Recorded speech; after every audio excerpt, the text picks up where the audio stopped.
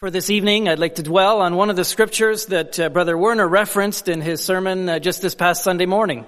He made some statements from it, and I'd like to dwell on that in a little bit more depth, as he just touched on it briefly. And that is found in 2 Chronicles chapter 7. 2 Chronicles chapter 7. This is one of the history books of the Kings. It comes with Samuel, Kings, Chronicles, and this is the second book of Chronicles, chapter 7. And a little bit of an introduction where we are in this. This is God appearing to Solomon the second time, or again, after he had prayed his dedication prayer in the temple. Chapter 6 is about his dedication prayer in the temple, a magnificent structure that was just built to the honor and glory of Jehovah God. And Solomon had a prayer there of dedication.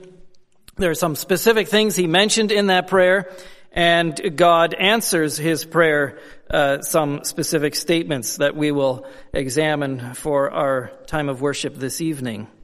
And so we'll begin with verse 13 in 2 Chronicles chapter 7, verse 13. God speaking, actually verse 12. And the Lord appeared to Solomon by night and said unto him, I have heard thy prayer, and have chosen this place to myself for an house of sacrifice.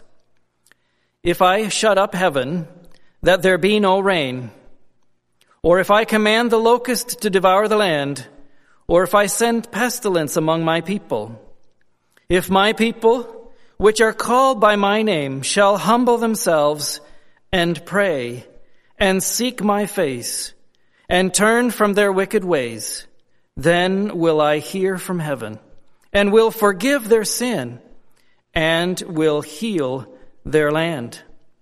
Now mine eyes shall be open, and mine ears attent unto the prayer that is made in this place. For now have I chosen and sanctified this house, that my name may be there forever. And mine eyes and my heart shall be there perpetually. Let's stop our reading here at verse 16.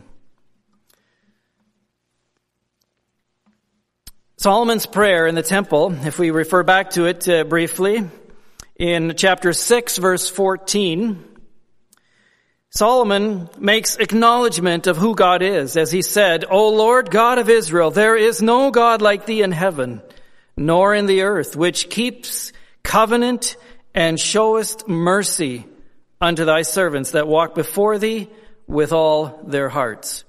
Solomon is acknowledging who God is and acknowledging his character. He mentions two things particular about his character, that he's a God that keeps covenant and shows mercy. One who keeps his promises, one who keeps the agreements. A covenant, very serious agreement that he has made with people. In this case, he's speaking to Solomon. He's made covenant with Solomon. He's made covenants with David, covenants with earlier patriarchs, Abraham, Isaac, Jacob. Previous to that, covenant with Noah, and so forth. And the scriptures constantly remind us that he is one who keeps his covenant, even though often the human party breaks the covenant, isn't fully living up to the terms. But he also shows mercy. This is the other aspect of his character, that he shows mercy. And this is that Hebrew word again that I've often referred to, hesed, that is often translated as mercy. Getting what we do not deserve. And this is important. We'll touch on the character of God in a little bit as we go through these scriptures.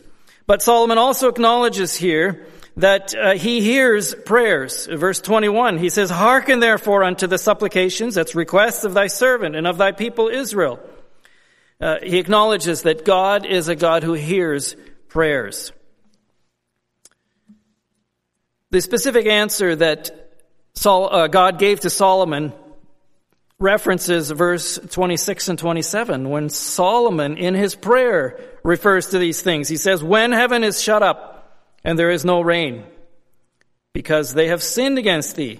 Yet if they pray towards this place and confess thy name and turn from their sin when thou dost afflict them, then hear from heaven and forgive the sin of thy servants and of thy people Israel, when thou hast taught them a good way. Verse 28, if there be dearth in the land, that's a famine, or a pestilence, or blasting, or mildew, and so forth. All of these kinds of plagues that Solomon says, if this happens, and your people pray, hear from heaven. And God reassures Solomon that, yes, I will hear this. So we move on to now, if we examine a little bit with verse 12 of what we had read here. The Lord appeared to Solomon and said, I've heard thy prayer, acknowledging that he does answer prayer, and this is the Lord God, affirming who he is. Who he is. Who are we dealing with? We're not just dealing with another person. We're dealing with Almighty God, the King of the universe. And gives us this assurance here. Gives Solomon this assurance. If I shut up heaven and there be no rain, or if I command the locusts to devour, or if I send pestilence among my people. So the first theme here God emphasizes here is he's referring to himself. If he sends these things, he is God who is in charge of all creation and everything that takes place therein. And he takes ownership of these things that happen. And as we can see, that he is the one that sends these things and instigates them and causes them often. When they happen, he is the cause. That doesn't mean that he's always the cause. There are times when it's the natural order of the flow of weather and so forth and what happens in how he has created this world to function. But there's numerous specific times in the scripture where God specifically states he is the cause of these things. For example, in Egypt, to get their attention as their slaves in Egypt, and he's getting their attention. That they may know that I am the Lord is a phrase that God gave to Moses about why these plagues are happening.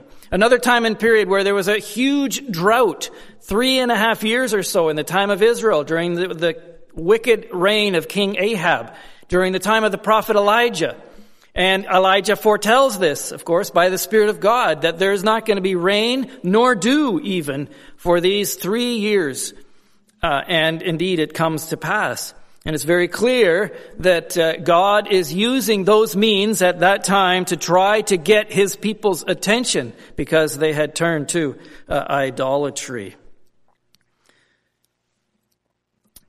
So if we pause for a moment and just ponder at the nature of God that does this, because this poses some questions, because people, maybe you and I at times, we will misunderstand or wonder why God does these things. And questions can come up. Well, if God is loving and kind like he says he is, that's not a question, but we might sometimes wonder about that or doubt that.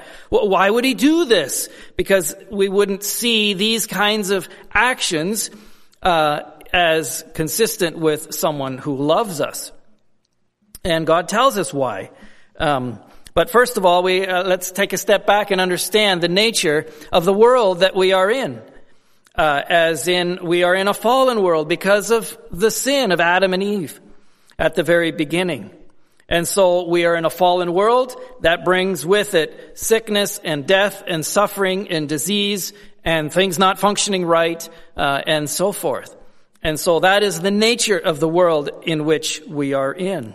And so bad things will happen.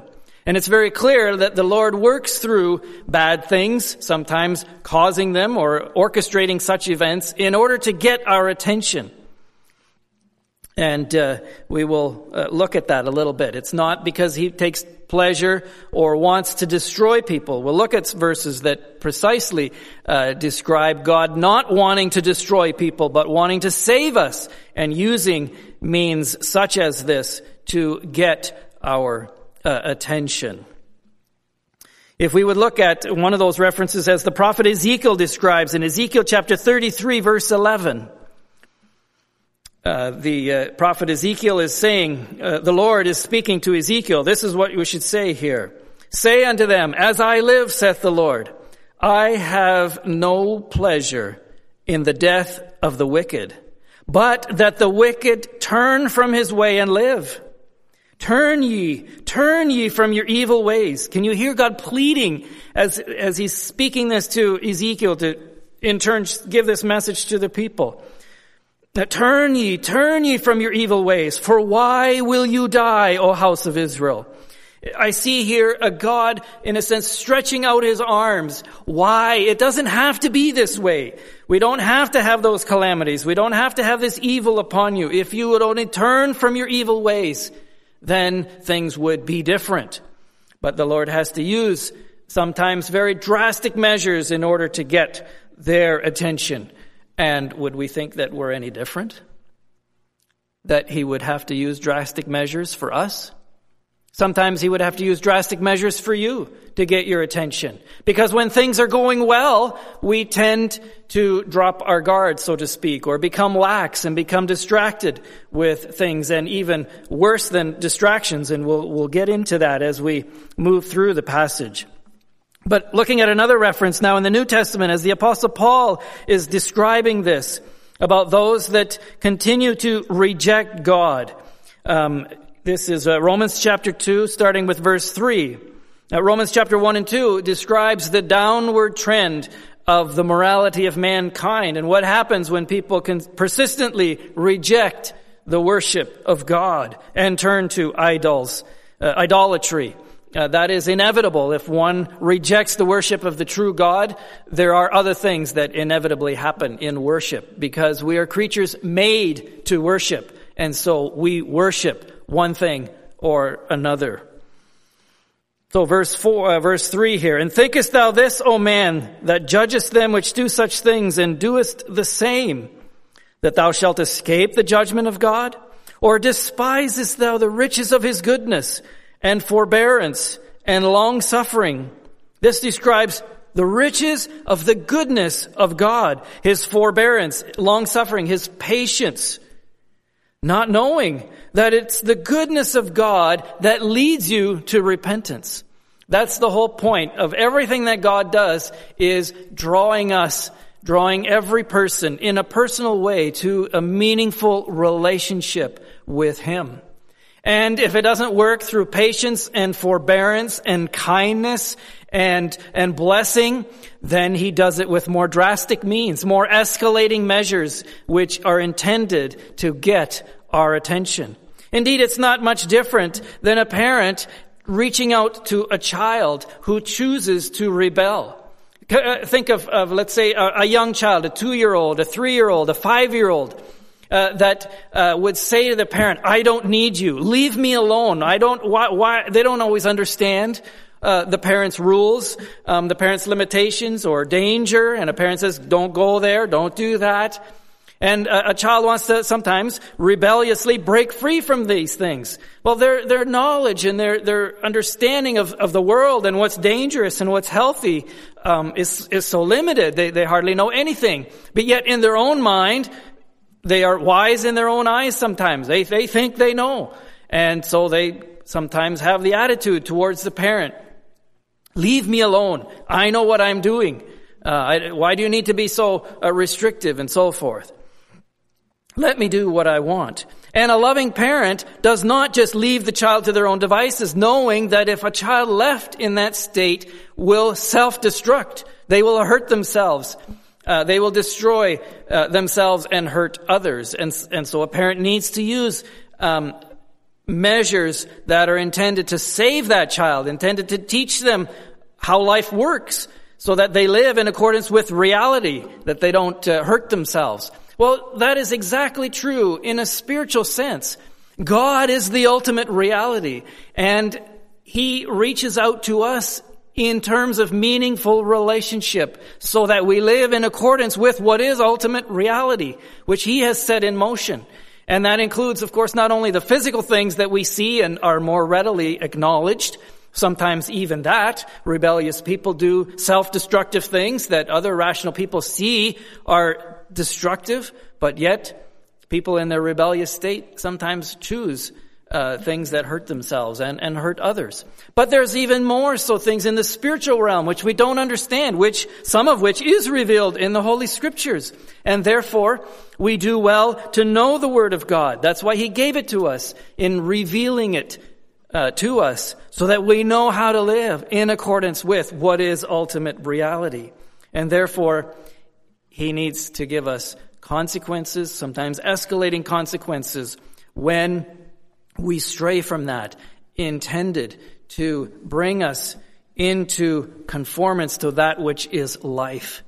In our relationship with God, even though we're all adults, many of us here listening are adults, online, maybe some youth as well. But regardless of your age, to God, it's like we're maybe the most immature is like a 1 or 2 year old, and maybe the most mature of us is like a 10-year-old. Still, very limited knowledge that we need our dependence on God. We're never in a position, like a 10-year-old is not in a position to live life without parents. They need meaningful, loving adults in their lives to guide them.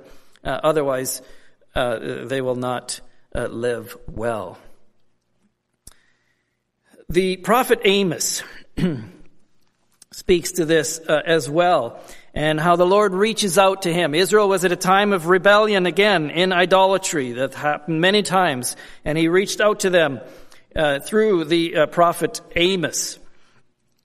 And I learned of this scripture through a devotion that I read this morning. Maybe some of you received that email that has recently been starting to circulate. Brother Mark Varga has shared a devotion this morning, and that connects well to some of the things that I'm sharing this evening.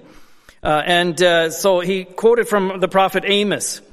We'll look at some verses here between verse 6 and verse 11. He says, "And also I have given you cleanliness of teeth in all your cities, and want of bread in all your places. Yet have you not returned to me. I have withholden rain."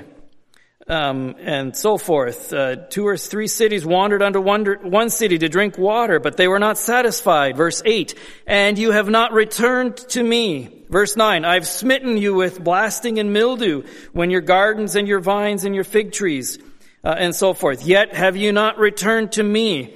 Verse 10, "I've sent among you the pestilence, after the manner of Egypt." He recalled to their memory, of course they didn't live during that time, but the stories were passed on of the plagues in Egypt. "Yet have you not returned to me." 5 times in this passage, the Lord pleads with them. I've done this, and I've tried to get your attention with this, and I've tried to get your attention with that. Yet have you not returned to me. So we can see how the Lord intends for calamities and situations for us to respond to Him, that we return to Him, that we turn to Him.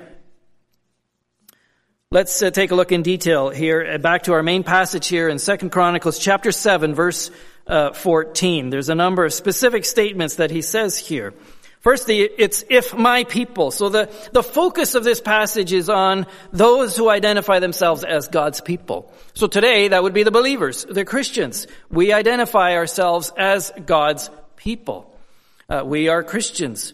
And so this specifically applies to us, that we humble ourselves. So this is the thing that he says, that people which are called by my name, we associate ourselves with the name of Christ, shall humble themselves. So that's the first step. Humbling ourselves is an acknowledgement of who God is.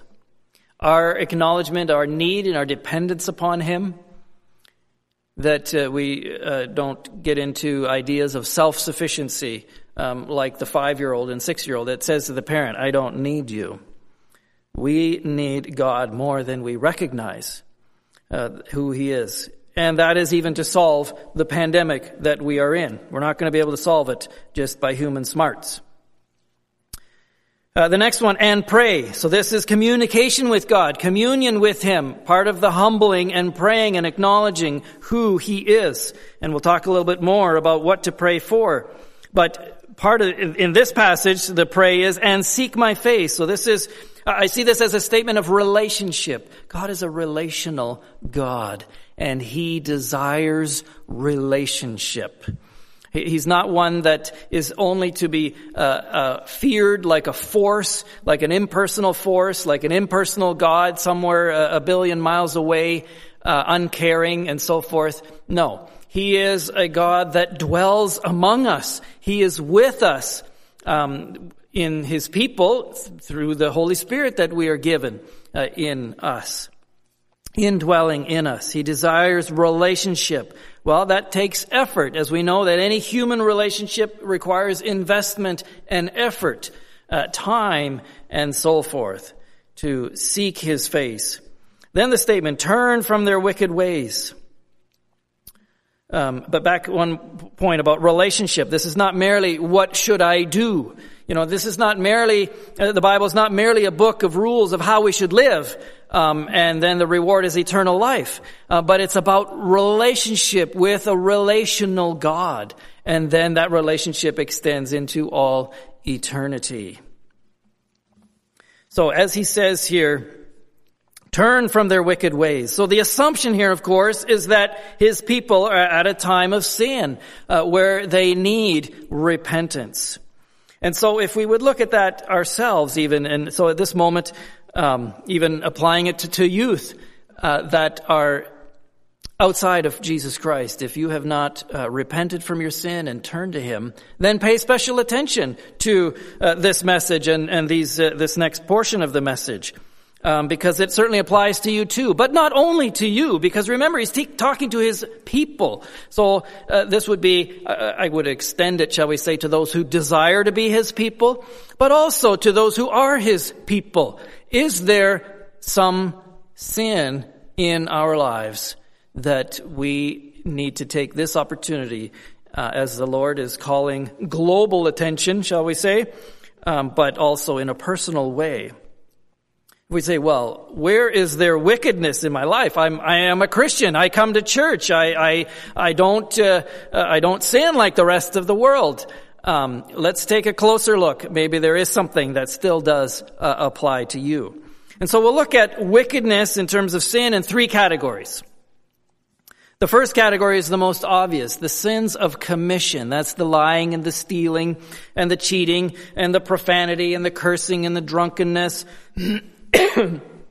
and the pornography and the substance abuse and murder and abortion and all kinds of lists of sins that even those that are ungodly would recognize for the most part are undesirable qualities to have in a person.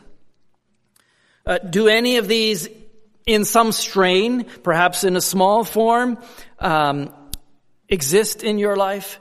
Have you been overtaken by one of these or more of these in your life? Then turn from it and repent. And God will grant you grace of forgiveness. The second category is less obvious. And I'll call these the sins of the heart. These are things like pride and selfishness, self-sufficiency. This is a big one in our world where we, to a large degree, the world, now I'm talking about the world, again, sometimes I'll sort of interchangeably talk about believers and talk about the world. But it rubs off on both of us, doesn't it? This aspect of self-sufficiency where we think we're smart and we can do things and we can figure things out and so forth. And at times we forget, where does that knowledge and that wisdom and that ability and that strength come from?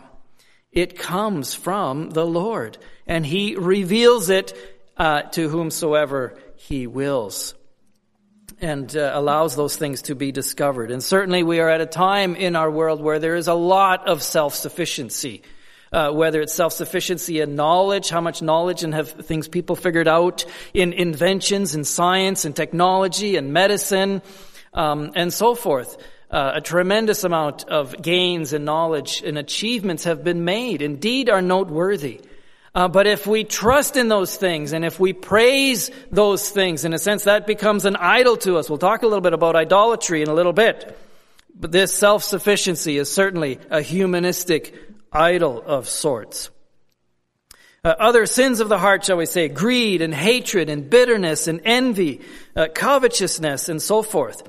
And as we touch on this aspect of idolatry and human ability, whether it's in sports or the Olympics, sporting events kinds of things, or in expressions of the arts and theater and the movies, in science, in medicine, in finances, in architecture, and so forth.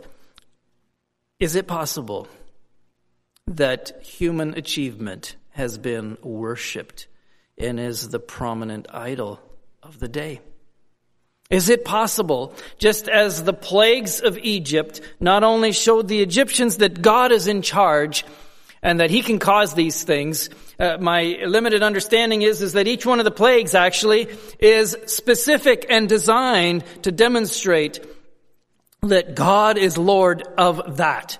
And the Egyptians had particular gods that they attributed and thought were in charge of those particular things that could cause the plagues, the weather and the animals and so forth.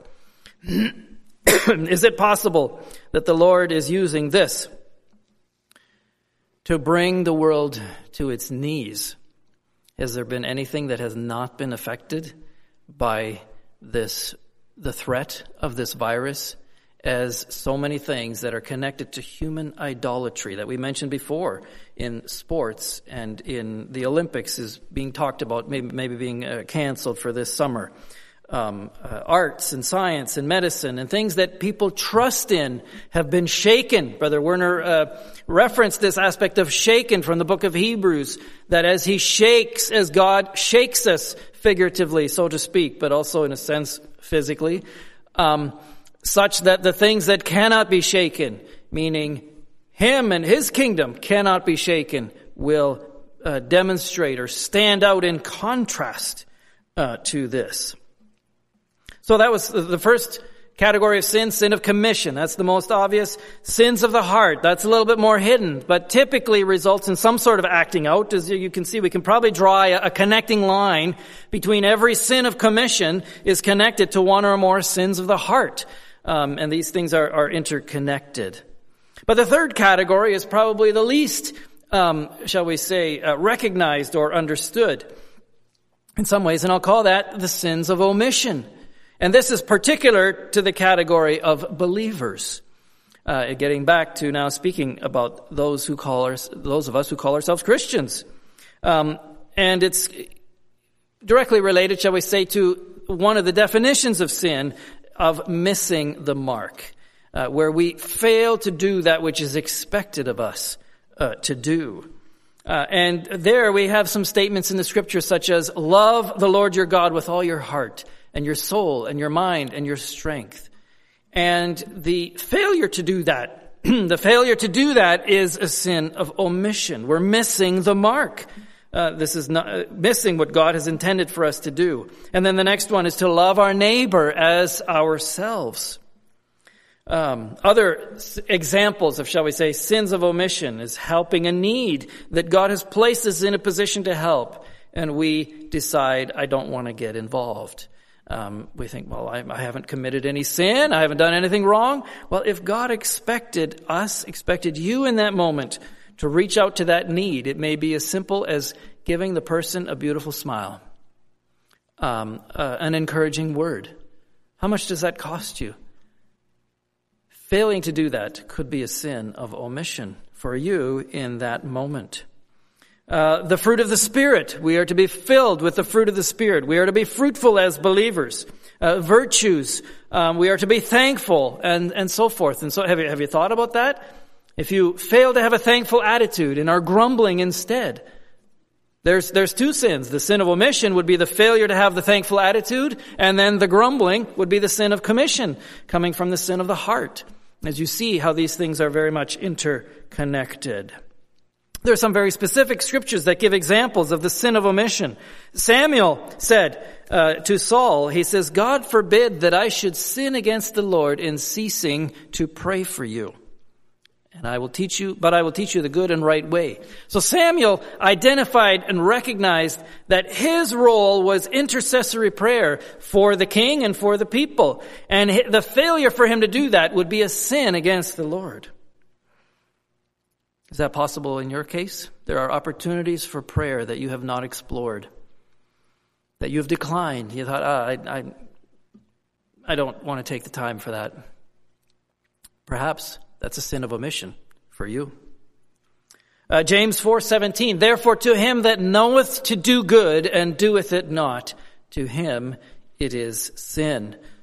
Broad, all-encompassing statement. And the third example is from the Apostle Paul in 1 Corinthians 9:16, where he identifies upon himself was given the calling to preach the gospel. And he says, woe unto me if I don't preach the gospel. And so, believers, each of us have a calling. And give an example from the Apostle Paul, the failure to live up to that calling, the failure to be diligent in that calling and to pursue it as the most important thing in our relationship, as an expression of our relationship with God, would be a sin of omission for you and for me. Think of the sins of omission that could be in the relationship between husband and wife, the kindness that is to be there if it is failed. Or the building up of the relationship, or respect towards father and mother, or respecting the aged, respecting the authorities. That could be a sin of omission. Respecting the Lord's Day. All sorts of things Christians do on the Lord's Day. Failing to respect what God intended the Lord's Day to be. I understand we are not under the same law of the Sabbath as we are in the Old Testament. However, Jesus made a very clear statement that it's lawful to do good on the Sabbath day. And the Lord's Day is intended to be focused on God. Is it possible that Christians in our country, in our church, around the world, maybe we don't treat the Lord's Day with the respect or honor that it deserves, that the Lord deserves? These are examples of this scripture here where God says to Solomon, turn from their wicked ways. I would hope that by now, somewhere one of these examples would have touched every one of us. That there's no one that can say, I am sinless and blameless in all of these things. If you think so, then probably your definition of sin is not stringent enough according to the scriptures. Moving on to the next statement here then, of course, is turn from their wicked ways. So we've identified wicked ways, but the point is to turn from. That's the word to mean repent. To change our mind about these things and to humble ourselves and turn to the Lord.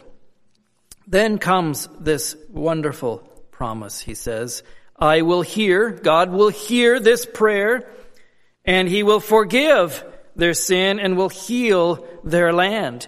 It's his desire to give us blessing and goodness and meaningful relationship. And this is all within the character of God. May we, one thing I want to make sure is that we don't misunderstand, as I said earlier, and want to, shall we say, reinforce it. Misunderstand the character of God, because there are many that would want to blame God and shake their fist at God, so to speak, as why is God doing these things? And if God is doing like that, then why would I want to worship a God like that? That's a misunderstanding of the nature of God. He desires your worship and relationship, and it's for your benefit. What other alternative is there? There is no other real God. You're going to worship idols. That's not going to help you. That's not going to solve your problem, whatever idols you turn to. The living God is the only solution to everything. And so may we turn to him. And he reaches out to us in terms of the gospel message. Let's focus a little bit on the gospel message, as this is an expression of the character of God. John 3:16, for God so loved the world that he gave his only begotten Son, that whosoever believeth in him should not perish, but have everlasting life. This is the loving invitation that God extends to every person and desires that. Isaiah 1:18 says, come now, let us reason together, saith the Lord. Though your sins be as scarlet, they shall be white as snow. Though they be red like crimson, they shall be as wool. God presents himself as a reasonable God, wanting to work things out but it's on his terms. This is not on our terms. We don't decide the terms. God reaches out to us on his terms, which are the best terms anyway. If it were up to us, we wouldn't be able to figure out the right terms that would solve our situation. It's like a 2-year-old or a 6-year-old trying to negotiate with the parent on the 6-year-old's terms. Well, that doesn't work. And so in similar way, we are in need of God. And the beauty of the gospel message produces a number of things as we want to focus on now if we just sort of look at the progression of the message here. God is getting our attention. Whatever means it is, right now we're in the middle of a pandemic, but there's many ways in which the Lord gets our attention and is intended to get our attention because he reaches out to us in love and offers us a means of forgiveness and redemption. And that means is the gospel through Jesus Christ as he came, God in the flesh, among us and paid the price of our sin on the cross and resurrected, demonstrating power and new life over sin. And so we're looking at a little bit about what the gospel does. Gives us a new identity. John 1:12. But as many as received him, meaning Jesus, describing Jesus, to them gave he power to become the sons of God, even to them that believe on his name.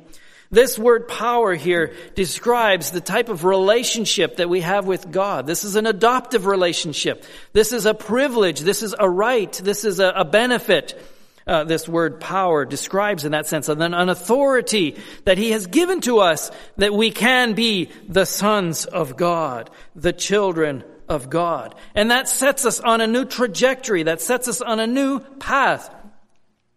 This idea of trajectory, you can think about, maybe you've looked at graphs and things in terms of the results of the pandemic and how are things, and we've talked about everyone's probably heard the term now about wanting to flatten the curve and what's the trajectory like now, and so forth. And there's various charts that I've seen that plot different countries and how they're doing and how rapid the rise is and where are they on that curve and so forth. And you can see what the trajectory is. If corrective measures are not taken, then it would be reasonable to speculate that it will continue on a particular trajectory. Well, applying this idea of trajectory in terms of our life, if we stay on a path of destruction,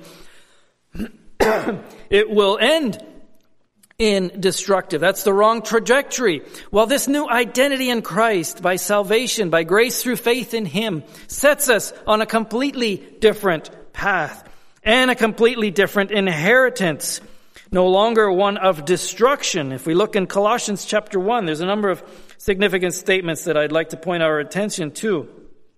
Colossians chapter 1, verse 12, giving thanks unto the Father, which has made us meet, meaning suitable, to be partakers of the inheritance of the saints. He, God, made us suitable to receive this inheritance, who has delivered us from the power of darkness, and hath translated us into the kingdom of his dear Son. Another way of describing this transformation of the trajectory of the path of life that we have. And so the gospel, new identity. The second thing, this element of power to overcome, hath delivered us from the power of darkness and has given us power over sin and victory. The third thing the gospel does, it gives us a hope and assurance. In Colossians chapter 1 verse 5, he says here, for the hope which is laid up for you in heaven, whereof ye have heard before in the world of the truth of the gospel. The gospel is connected to hope that we have regardless of the circumstances. And this is a sure hope. There's some number of statements in Hebrews that describe that this is not just a faint hope. You know, some people, when we use the word hope in all kinds of scenarios, I hope something will happen, and it may be a very faint hope and has very little basis in reality. This kind of hope, the hope of the gospel, is much stronger than that, is a sure hope. We read in Hebrews chapter 6, describing about God making his promise in verse 17, and then 18 describing how sure that it is, because two immutable things where it's impossible for God to lie, that we might have strong consolation to who have fled for refuge, to lay upon the hope set before us, which hope we have has as an anchor for the soul, both sure and steadfast. It's a sure anchor for the soul. Powerful hope.